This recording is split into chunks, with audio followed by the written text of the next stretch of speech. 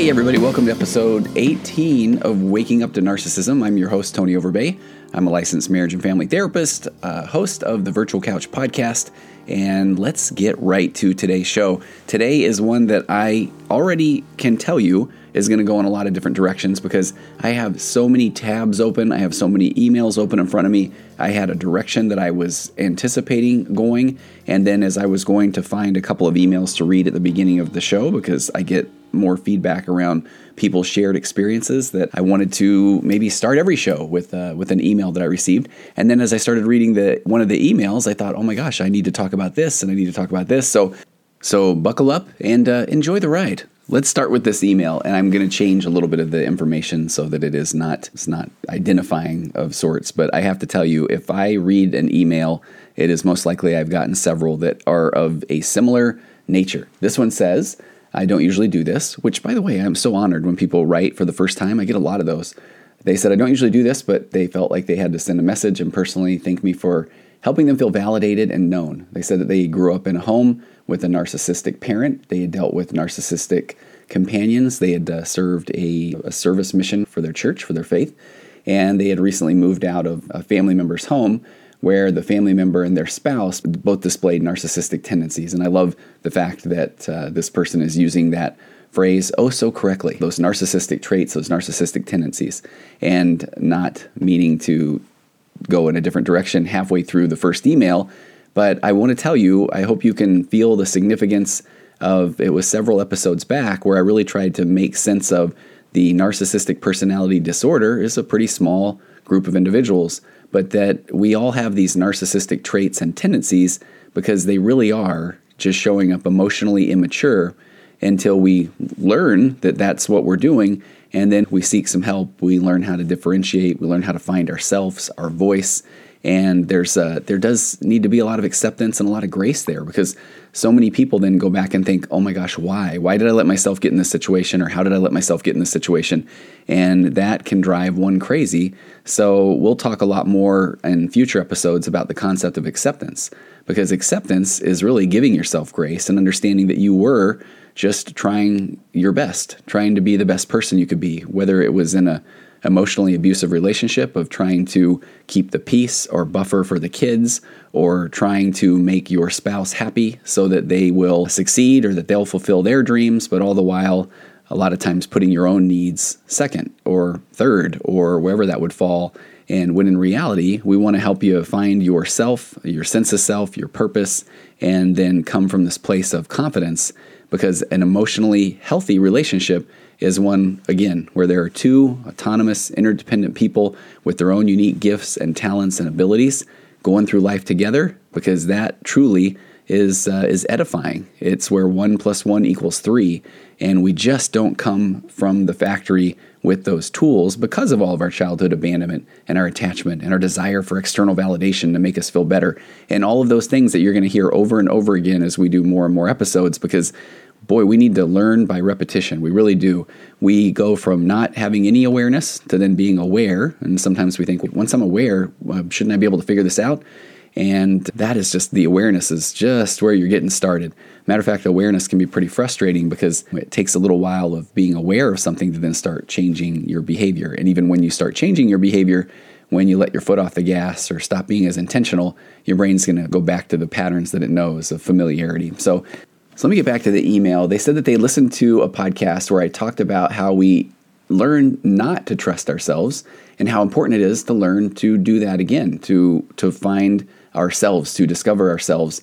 And they said it was one of the most validating things that they've ever experienced, which I am so grateful for. They said they constantly second guess themselves. They worry if they're doing something wrong or somehow contributing to the problem or just making a big deal out of things. And they say now that they understand that's because of the environment that they grew up in, and they're trying to practice trusting themselves more. And my podcast and their own individual therapy has helped. And then there's so much there we could talk about. But then I love that they said my podcast has also helped them discover that they are an HSP, highly sensitive person, and that has helped them understand themselves on such a deeper level. And then they said they would love to see more content about HSPs and narcissistic relationships, that entire dynamic. And that is so significant because I've realized I talk often about HSP or highly sensitive person or pathological kindness on this Waking Up to Narcissism podcast. And without a doubt, if you hop over on the virtual couch, if I do an episode specifically on highly sensitive people, HSPs, or I had a guest on that really was just mind-blowing. She's an expert in that field named Nikki Eisenhower, who has her own podcast, which is called Emotional Badass. I used to have a real problem saying that second part, which is funny. I talk about my own emotional immaturity. I felt like I was doing something wrong. But she has a phenomenal podcast that is all about HSPs and highly sensitive people. And if you Google HSP, highly sensitive person, and narcissism, well, then prepare to, I was going to say get your mind blown, but just prepare for a lot of information, a lot of data. So let's talk about HSPs. That is where we're going for the rest of today's episode. I'm first going to go to hsperson.com, and this is a highly sensitive person website. This was the first website that I really started to do a deep dive on after one of my clients a few years ago had came to me and said, hey, I'm a highly sensitive person, and I unfortunately dismissed that. And I said, oh, okay, yeah, you seem pretty sensitive. And then they said, no, it's a thing. And so the highly sensitive person, it's also known as sensory processing sensitivity. And it's there's a lady named Elaine Aron who started researching high sensitivity, she said, in 1991. And she continued to do a lot of research around HSPs or sensory processing sensitivity. And there's some traits here there's some interesting facts that I want to share. She said, if you find you are highly sensitive or your child is, she said, I'd like you to know the following. The first thing she said, your trait is normal. It's found in 15 to 20% of the population, which is too many to be a disorder, but not enough to be well understood by the majority of those around you. And she said it's innate. In fact, biologists have found it in over 100 species, and probably there are even more, from fruit flies, birds, and fish to dogs, cats, horses, and primates. And so she said this trait reflects a certain type of survival strategy of being observant before acting. So the brains of highly sensitive persons actually work a little differently than others. On the hsperson.com website, there's a really cool tab that talks a lot about the research behind sensory processing sensitivity. But when she talks about that certain type of survival strategy, that is when someone has grown up in sometimes a little bit more of a chaotic or hectic or maybe loud or emotionally abusive, or if a parent or someone was narcissistic as well, that then they learn to read the room. That's the way that I like to say it, is that an HSP was more just observing before entering. So learning to read the room. And so Elaine Aron says that you're more aware of other subtleties, and that's because your brain processes information and reflects on it more deeply. So she said even if you wear glasses, you see more than others because you notice more. But then what are some of the caveats to that? She said you are also more easily overwhelmed because if you notice everything, you're naturally going to be overstimulated when things are too intense and complex, chaotic, or novel for a long time. And I think this is where things get pretty fascinating when someone gets into a verbal, sparring match with a narcissistic person and they are already highly sensitive, that then they are going to be more easily overwhelmed. They're going to be overstimulated when things get too intense or complex. And what that means is their body is going to react. Their heart rate's going to elevate faster. And when the heart rate elevates, the cortisol releases, the fight or flight chemicals in the brain. And so then you check out of your prefrontal cortex, the part where you're doing the logical or rational thinking, and your amygdala fires up. You're in this fight or flight mode. And she said, this trait is not a new discovery, but it's been misunderstood because HSPs prefer to look before entering new situations. They're often called shy, but the shyness piece is learned. That's not innate. And she says that, in fact, 30% of HSPs are actually extroverts, although the trait is often mislabeled as introversion. And it's also been called inhibitedness or fearfulness or neuroticism. And she says that some HSPs behave in these ways, but it's not innate to do so and not the basic trait. And this part is so fascinating to me. Sensitivity is valued differently in different cultures. So in cultures where it's not valued, HSPs tend to have low self-esteem. They're told, don't be so sensitive, or get over it, don't worry about it. And so they start to feel abnormal. But if you do, and I have been unable to find this data when I did a HSP episode on the virtual couch again, but I had stumbled upon just a little bit of information in an article that talked about HSPs maybe in third world countries where it was nurtured from birth. So if somebody was not continually told their entire life, it's not a big deal, get over it, and rub a little dirt in it, and don't let it get you down, that person, when it's been nurtured from a young age, then they become almost like the shaman of the village, the medicine person, because that has been attuned, that gift of sensitivity or empathy allows them to pick up on a lot of subtle traits in people and in situations. And you find that a lot of times people that have more of these HSP qualities they're more hypervigilant. They may feel like they are very people that aren't going to get along, or cars that are going to merge onto the freeway and get in front of them.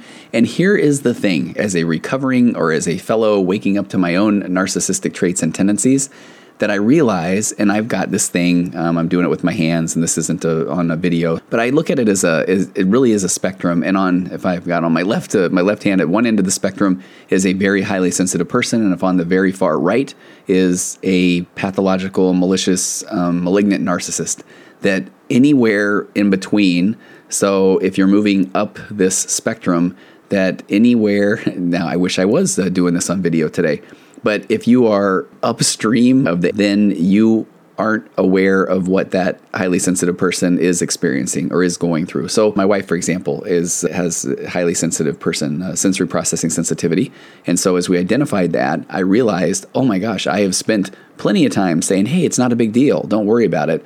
And so then when she would express to me her sensitivity, and since I don't have that same level of of sensitivity, then I would find myself saying, okay, well, you're maybe making a big deal out of something. And it's really, again, it's not a big deal. But now, man, when I step into my emotional maturity, who on earth am I to tell her what her feelings or emotions are? And that just breaks my heart, because if you aren't experiencing the things as an HSP experiences them, then the only thing one can do is understand that is not my experience, and look at that person with curiosity. Tell me more. Tell me what that's like, and not say, don't worry about it, because that doesn't make somebody say, oh my gosh, I hadn't thought about not worrying about it. And if we really go deep, the concept of psychological reactance, again, the instant negative reaction of being told what to do, if I'm going to tell an HSP don't worry about it, I would imagine they are really going to worry about it then. So it's just a fascinating thing to look at the concept of, if you are in a relationship with someone with big-time narcissistic traits or tendencies, there's a chance that they are going to absolutely, discount your sensitivity. Or if you're saying that you feel like you are very empathetic or an empath, then there's not going to be tell me more about that. It's going to be, oh man, this again? I don't even know what that means. And so that's why I love bringing awareness around to HSPs, because HSPs now often feel like there's a name for this thing. And I really hope that the person who is not the HSP understands that that's okay to not be that. And so it's okay for somebody else to have their own experiences and feelings and emotions, and that it's not our job to tell them to don't worry about it or get over it. So I'm going to jump from the highly sensitive person, HS person site, to a website that I found that I really enjoy, and it's called highlysensitiverefuge.com, and I'll put a link to that. But there is a really good article back from May of 2019. It's by Andre Solo, and it says, do highly sensitive people attract narcissists? So I'm going to do a little bit of reading, and I'll make some comments at the end. He goes into 7 signs or 7 ways to help yourself if you are an HSP in a narcissistic relationship. So he says that they were kind, funny, even loving when they wanted to be. They had big dreams. They seemed to sweep you up in them, but things never ever turned out the way that they wanted them. Nothing was ever good enough. And then these people would explode in confusing bouts of anger or blame or self-loathing, which he said, of course, required you to soothe them. And he said, worse, if you brought up any of this and tried to address it, they couldn't seem to see it, and they only denied or rationalized what had happened. So he says your only option, it seemed, was to keep giving and giving until you were completely spent. So he says, does that sound familiar? If it does, you've probably had a narcissist in your life, and welcome to the club, unfortunately. And he goes on to say that sadly for highly sensitive people, HSPs, it seems to be a pretty large club, considering that less than 1% of people are pathological narcissists. You wouldn't think that HSPs are more likely to run into them than anyone else. But he said, but what if sensitive people are particularly prone to a narcissist, needy, controlling behavior? And I love the fact that he brought up what I've been speaking of on this the podcast, of that less than 1% of people are these pathological narcissists. And what he didn't address was how many people are then on that spectrum, that narcissistic traits and tendencies. So I feel like that give a little bit more light on the fact that there are so many HSPs that do find themselves in relationships with people pretty high up on that narcissistic trait and tendency spectrum. So he says, let's explore what makes a narcissist and why HSPs might be a natural target for them. And honestly, this is why I love this article. I had not heard of this. There's a concept in Jungian psychology called the shadow self. And as a matter of fact, I've been prepping an episode on the virtual couch about that. And so Andre says, narcissists are a highly sensitive person's shadow self. So he says, narcissists, or people who live with narcissistic personality disorder, have an unconscious belief that they are superior to others. And I know that we've talked often on this podcast about it does come from that emotional immaturity that the pathological defensive needs to cover up these feelings of insecurity by proving that they are special, because they feel like if they are special, then people will love them and people will not abandon them. So then they have to continually put themselves on a one-up position of others, break others down. And so with that, he says, comes a craving for attention and respect, often wealth or fame, and almost a lack of empathy for the needs of others. So the result is an individual who will manipulate or use others in order to get what they want. And as I love sharing now, that need for external validation. So they will manipulate or use others to get what they want, meaning that they will use others to help them externally validate themselves because they lack a real depth or maybe a sense of self, or they form their sense of self off of what others say. If others adore them, tell them they're amazing, or if they can put themselves in this position of power, then they feel like they are a better person or a good person. So being a highly sensitive person, on the other hand, is perfectly healthy and has nothing to do with ego. Highly sensitive people have nervous systems that process all input very deeply, from sights and sounds to thoughts and emotions, and they tend to be creative and thoughtful and caring. They can also get overwhelmed easily because all of that processing leads to overstimulation, and I believe it can also lead to some pretty big fatigue. And so when someone gets in a quarrel with a narcissistic individual, it can literally be physically exhausting because of all of the overstimulation and processing that's happening to the brain of an HSP. So then Andre says, so what do these two have in common? And he says, almost nothing. And in one key way, they're almost perfect opposites: empathy. So he says, you see, even though high sensitivity is primarily about how you process information, the reality is that most HSPs are extremely empathetic.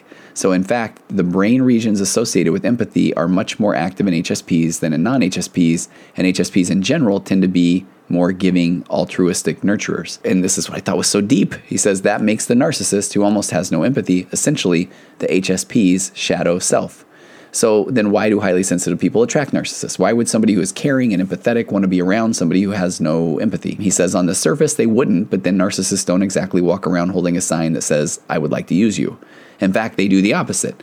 He talks about many narcissists learn to act charming and friendly and flattering in order to mask their tendencies. And then he does bring up the fact that this is mostly unconscious, because like almost anything that makes someone a narcissist, typically they don't know that they're doing it because they are just doing it, that it is the air they breathe, because it does come from these insecurities, these childhood attachment or abandonment wounds, and this just insatiable need for external validation. Almost like there's a hole in that bucket that it can never quite get filled from a validation standpoint, and they don't necessarily have the tools to then validate themselves, internal validation, so that they can show up in a conversation and be curious and not feel like it is criticism.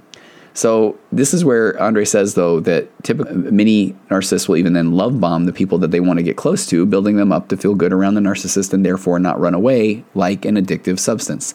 And anyone, HSP or not, can get hooked. He says that what makes HSPs different is that their own high level of empathy means that they're drawn to helping and caring for others. So here we go. And the narcissist has an endless need to be cared for, and a need for attention and compliments and special favors, and above all, constant reassurance. Plus, although they have very lofty dreams, nothing that they do or achieve is ever good enough, so they're frequently upset or disappointed, or can even be wildly angry.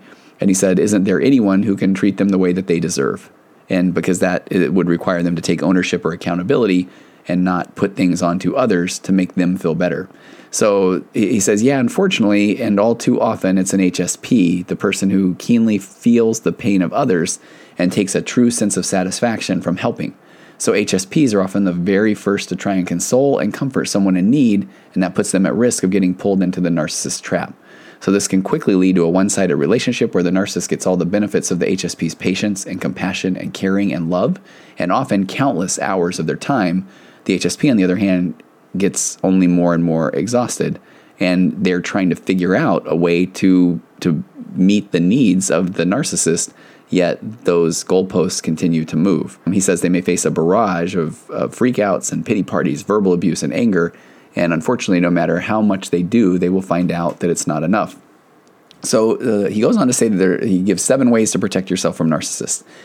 He said if you found yourself pulled into this trap before, if you're recognizing a current relationship that looks like this, don't blame yourself. The reason you got drawn in is because you are caring and giving. As I often say, you are the pathological kind person. And so when you meet that pathological narcissist or the person with the narcissistic traits and tendencies, welcome to the human magnet syndrome. And so he says blaming you and emotionally beating you down is the narcissist tool. It is how they get their supply. And it's one that you have the power to give up by no longer accepting that blame. But unfortunately, as many people listening to this podcast know, that it isn't as easy as just saying, I think I'm done now, because that is what starts to create the trauma bond of wanting to continually help and reassure and be that nice person and not abandon the narcissist and not make them feel bad. And so it can take a lot of effort and time and patience in leaving a relationship and even coming back at times to get to that point where you finally feel like I have had enough. So he does say you can make changes in your own patterns to avoid narcissists in the future or minimize the damage they can do. And here are the tips that he recommends. Number 1, question volatile or troubling relationships. One telltale feature of narcissists is that all of their relationships are troubled relationships, that they will have a shaky time in friendships and romance, a career, school situations where they need to work cooperatively with others, which means it's a good idea to really examine relationships in your life that seem volatile. And you may not know if someone's narcissistic or has narcissistic traits or tendencies, but I feel like you do start to recognize if you have a fight with them often, or if you, and this is where I go back into that, the body keeps a score. If you recognize that you start to feel a kind of a negative energy or vibe when you get around that person, if your heart rate does start to elevate. And this is where I do often say relationships don't need to be as difficult as we often have those difficult relationships, which made no sense the way I put that. But my point is that if a relationship is really, really difficult, if you feel like you have to start writing down things to try to even remember what the person is, where they're going, or to continue to try to track in a relationship, then that doesn't mean that's a healthy relationship. As a matter of fact, it means that it probably is a volatile or a troubling relationship. And this is where it can be difficult, especially for the HSP, but to label the relationship for what is the benefit of staying in this relationship? Is it that you can fix them, or you're going to be the one to solve this equation? Because if that's the case, then that is going to take a tremendous amount of emotional calories and energy, and only to find out that, again, the goalposts keep moving, or the rules of the game continue to change. So this one's a little, and I'm quoting this article, it's amazing, and so I was about to say, I will take some exception to number 2, but he does say, ask your friends for perspective. It can be hard to see through the charm of a narcissist who's buttering you up, and surprisingly easy to make excuses for their outbursts of bad behavior. However, while you may have a hard time seeing it objectively, to your friends, it's often plain as day. And then he does say there are often caveats, though. Your friend might not have any meaningful insight if they haven't seen you with the person firsthand, or, of course, only friends whose judgment you trust will be really useful for. But in general, getting an outside opinion and listening to it, even if it's hard to hear, can be a good way to check your own instincts about a person. And I do agree with that, and I like the way that he said that there are caveats there. One of these days I want to do a whole episode on what I call the psychology of the peanut gallery, that if we ask others for their opinion, sometimes they may not even have a real opinion, but then they feel like they will let someone down if they don't give an opinion. So this is where it is often good to try and trust your instinct or trust your gut. And we don't want to look for Switzerland friends who are going to immediately say, well, 2 sides to every story, if the person that you're asking them about is truly being emotionally abusive. Number 3, he says, expect the worst. It may seem totally contrary to an HSP's natural idealism, but one useful mental practice is if you can think someone's a narcissist, to expect the worst. And he says it goes like this: if this person is a narcissist, they don't believe they're doing anything wrong and they won't change. So what if their current behavior continues forever? Would I be okay with that? Would the relationship be worth it? And in this scenario, trying to just take a look at the worst case future can often be enough of a slap in the face to make it much, much easier to start to pull back from the relationship. Number 4, he says, pull away from the narcissist as early as possible. Generally speaking, the right time to disconnect from a toxic person is as early on as possible. And that's especially true with the narcissist. Why? Because at the start of the relationship, there is little at stake and it's only a small part of your life, but the narcissists demand all the attention you can give them. So he goes on to say that within months or a year, they could be the main focus of your life, especially if they're your partner. So it really is much easier to back away earlier than later, because I think often we take that, what's called, I think in economics, the sunk cost principle, where we feel like we've invested so much time that we need to see this thing through, because if we back out now, then all the work we've done will be lost. And I will say that isn't a very healthy way to look if we're talking about a relationship. Before I get to number 5, I finally remembered to do this during the quick ad for my sponsor, BetterHelp.com. If you are looking into the world of online therapy, not sure where to turn, can't find a therapist that has openings around you, which is a very real thing, you can go to BetterHelp.com/virtualcouch and get 10% off your first months of treatment. And the intake process is really good. You're going to ask, or they're going to ask you questions. You're going to answer a lot of things online, and it will match you up with a therapist or a counselor that can address your concerns, whether it's anxiety and depression, OCD, parenting, marriage, all of those sort of things. And you can communicate through telehealth or email or text or phone, all those things. You owe it to yourself to get yourself in the best position you can be. Again, the first rule of getting or dealing with the relationships with narcissists that I talk about is being able to raise your emotional baseline or really find yourself in as good of a place as possible, because you're going to be dealing with a lot of heavy things. So sometimes therapy or counseling is one of the best things you can do to really practice self-care. So go to betterhelp.com/virtualcouch today. Get 10% off your first month's treatment. All right. We have 3 more, 5, 6, and 7. So number 5, practice setting clear, firm boundaries. Narcissist, he says, hate boundaries because the world is supposed to be about them, not anyone else. And boundaries force them to confront that is not what the world is about. But at the same time, firm boundaries allow you the space and emotional clarity you need to take care of your own needs. And as I often say, the unfortunate thing is that when you are setting boundaries with someone with narcissistic traits or tendencies, that often they view the boundary as a challenge.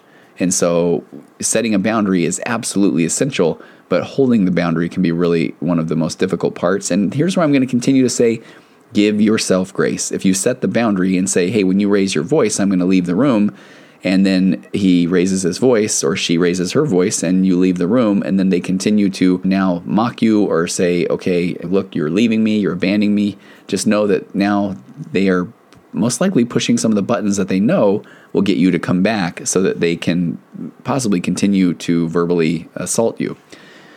So the best way to set a boundary, Andre says, is say it clearly, directly, and as a fact, not a request. For example, a not clear example is, I'm really tired tonight. Is it okay if we do this at a different time? Clear is, I'm not going to come over after 8 o'clock anymore, even if you're stressed out. If you need to talk, we can set up a time on the weekend. And again, that's where he says, just be ready, because narcissists believe that every no can become a yes if they push hard enough. And I think that's so well said. So don't treat your boundary as something you're willing to argue, and don't make any. Number 6 is get some emotional distance. That narcissists can be infuriating, and they will bait you to argue with them, feel sorry for them, try to help them, and all of this just can pull you in further. So simply learning about how narcissism works can help create distance and make it easier to resist engaging, which is part of what I love about the feedback that I'm getting from Waking Up to Narcissism, is just beginning to have more and more of that awareness.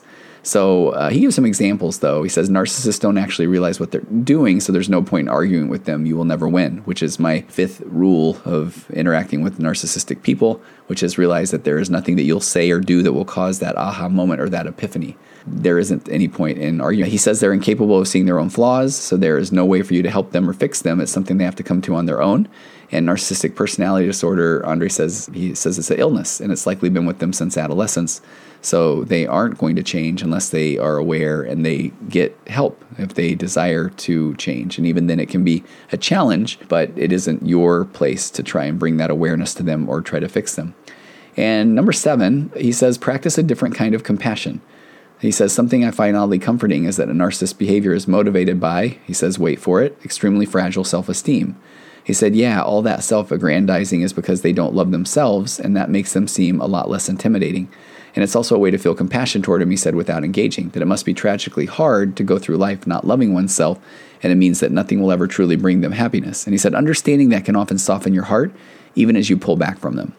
And so I feel like that is a really good way to end this, because when I talked last week about the 4 pillars of a connected conversation, and in that first pillar where I talk about assuming good intentions, and then I added a part B to that, which is there's a reason why someone does the things they do, that as difficult as it can be at first, absolutely, and I'm not even saying that this is something that might even be possible, but as people learn to start to differentiate, start to find their sense of self, their sense of purpose, start to trust their gut again, and remove themselves from those unhealthy, emotionally abusive or narcissistic relationships, that at that point, you then can start to maybe look at the fact that there is a reason why they're doing what they're doing. And it's most likely because they do have a hard time taking ownership of their behaviors or actions, or they may feel, and I go with this one so much now, but they take a disagreement or someone telling them no as criticism. And that criticism, and this is absolutely because of those childhood wounds,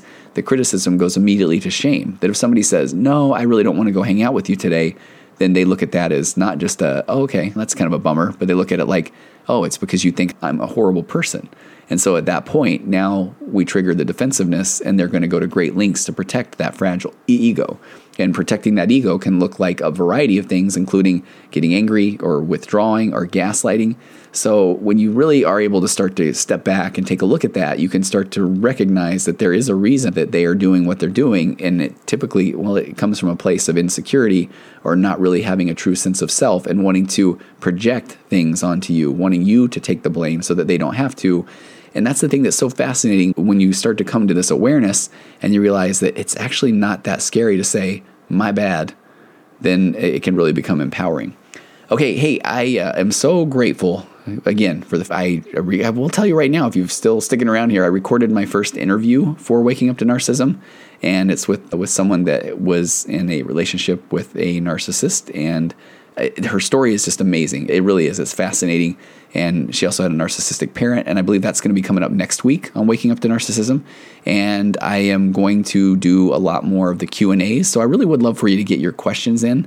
You can just go to tonyoverbay.com and submit through the contact form, but get those questions in, and we will get those answered and start doing some episodes around just Q&As. And again, thank you so much. Hey, and while I'm doing a call out, shout out, I get several emails from people that say that their therapist is the one that pointed them toward me. And so if you are a therapist that listens to the podcast as well, I would love to have some feedback from you. If you can shoot me a note as well, I would love to maybe get a therapist or two on here. And then I have some ideas of wanting to almost come up with some content that maybe will help a therapist that is not familiar with working with narcissism or personality disorders, that can help maybe more in that assessment process. All right, everybody, have an amazing weekend, and I will see you next time on Waking Up to Narcissism.